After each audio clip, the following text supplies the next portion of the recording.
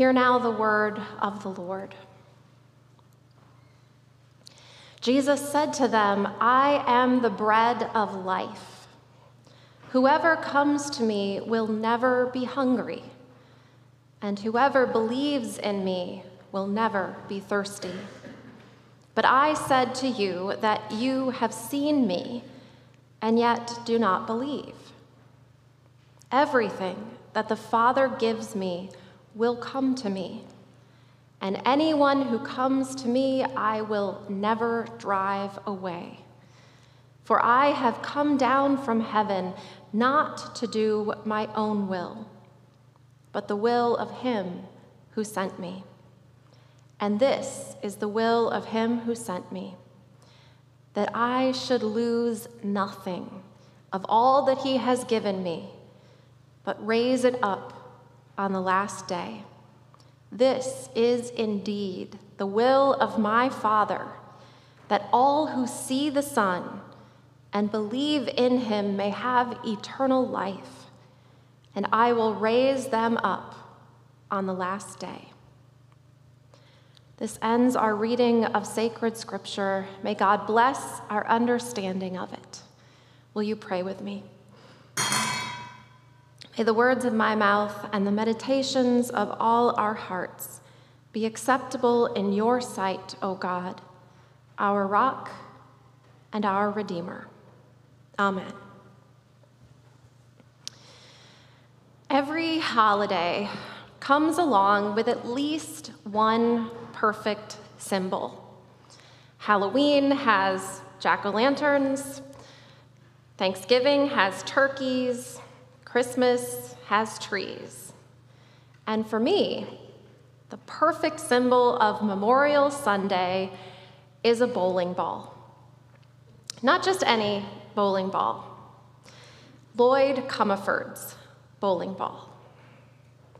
You don't know Lloyd Comerford, and actually, I didn't know Lloyd Comerford.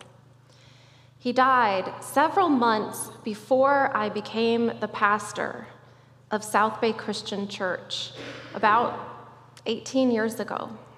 His widow, I looked up, she's 102. I didn't know a lot about him, really.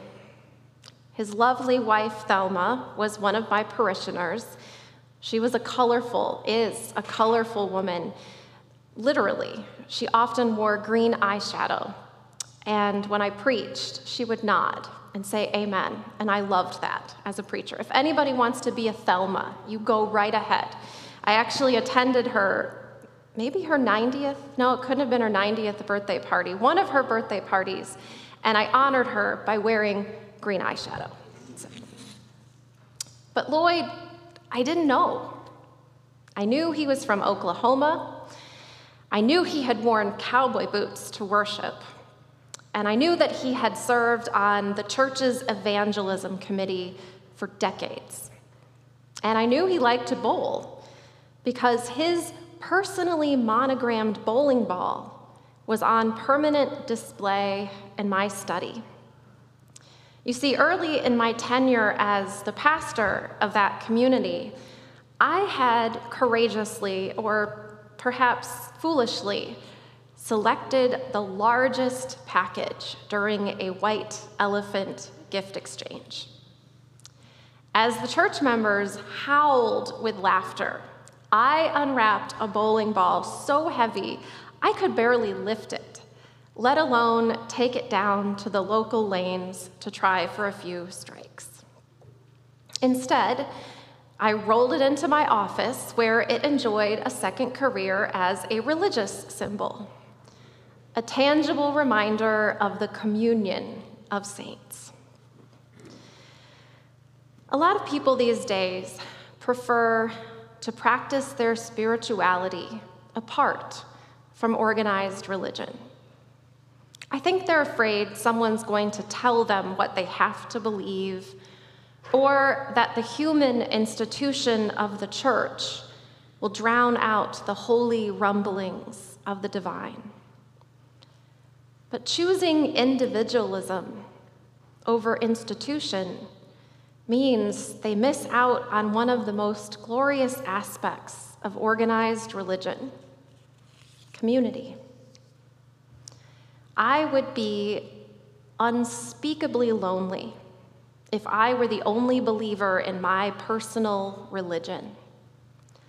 I need a community of faith with whom to pray and eat and laugh and cry and, on occasion, exchange goofy gifts. I need the sustaining presence of the communion of the saints, all Christians who confess their faith in Christ and endeavor to live as his disciples. But the lesson of the bowling ball and the meaning of the tolling bell is this: the community of believers doesn't only include the people who populate the pews today. It also includes the multitude who have gone before us. The name really gives it away. Memorial Sunday is rather like a funeral. At a memorial or funeral service, we gather to worship God and remember the life of a loved one with thanksgiving. Only on this day, instead of focusing our attention on one departed soul, we recall many. We honor all saints, all souls, beginning with the ones who have most recently departed, but stretching back to include all our spiritual ancestors. And memorials are about more than remembering. A Christian funeral not only celebrates the life of the person who has died, but also proclaims the good news of Jesus Christ. Our sacred scriptures teach death does not have the final word. Death does not have the final word. Through Christ, we are invited into the realm of eternity. The scriptures reveal that death is but a gate to life fulfilled beyond our imagining. And so on this day of remembrance, we don't only look into the past toward those who have gone before us. It might sound funny, but today we remember the future. We remember the future we share with the whole communion of saints. When it is our time, we too shall cross over to the mystery and glory of what is to come. And so it is. Just as Memorial Sunday is reminiscent of a Christian funeral, Christian funerals are reminiscent of Easter.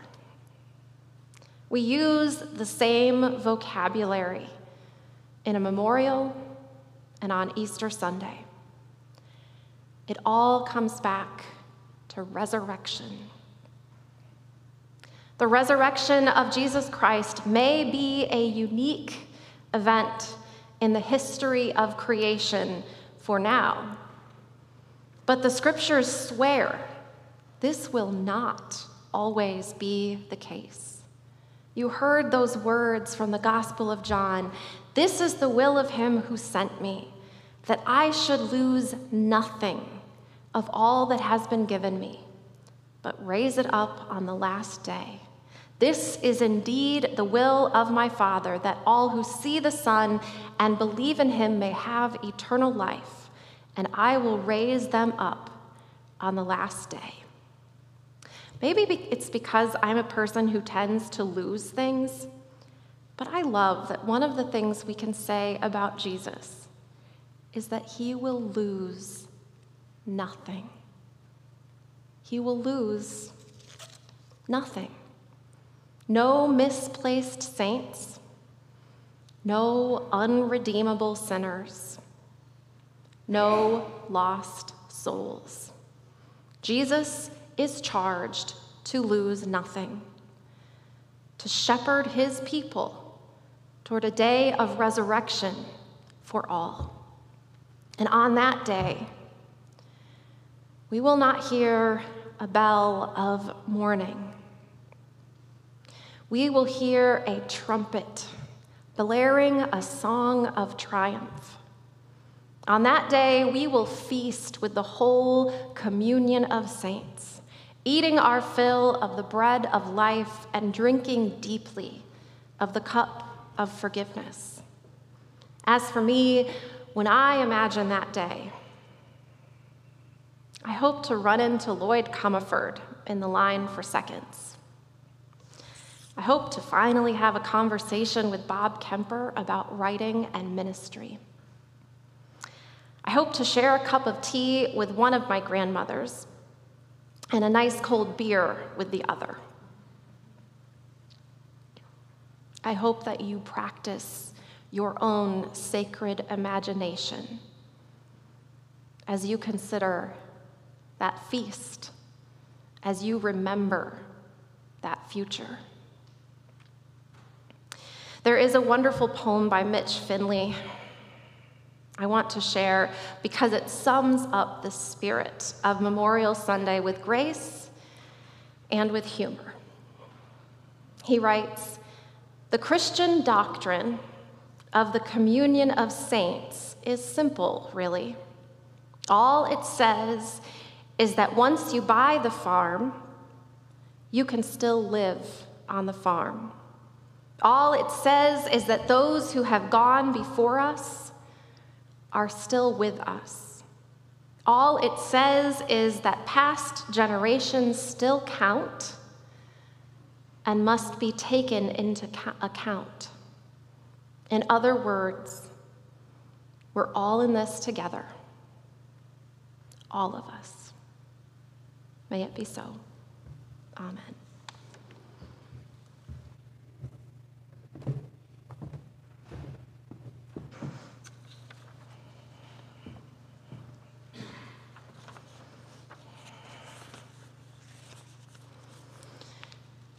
It is fitting that we now turn our hearts and our attention to the table. This is the feast of remembrance, the table where all people are welcome, all. Christ himself is the host, and we understand that we not only commune with those who are here in this space or joining us from their rooms, but we commune with all Christians everywhere, all Christians in all times and all places. Everyone is welcome. Let us pray. Gracious God, pour out your Spirit upon these gifts of the table and on your children. With a simple cup filled with hope, with bread broken in love, you make a feast for us. As we open our hands to receive your grace, may we go forth to use them in service to all around us. As we receive the hope of your Spirit, may we discover our hearts to be as broken as yours by the injustices of our world.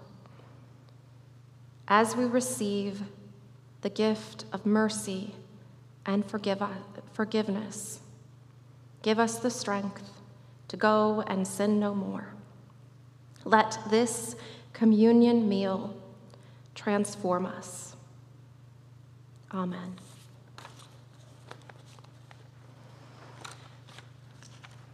It was on the night that Jesus was betrayed that he shared a meal with friends.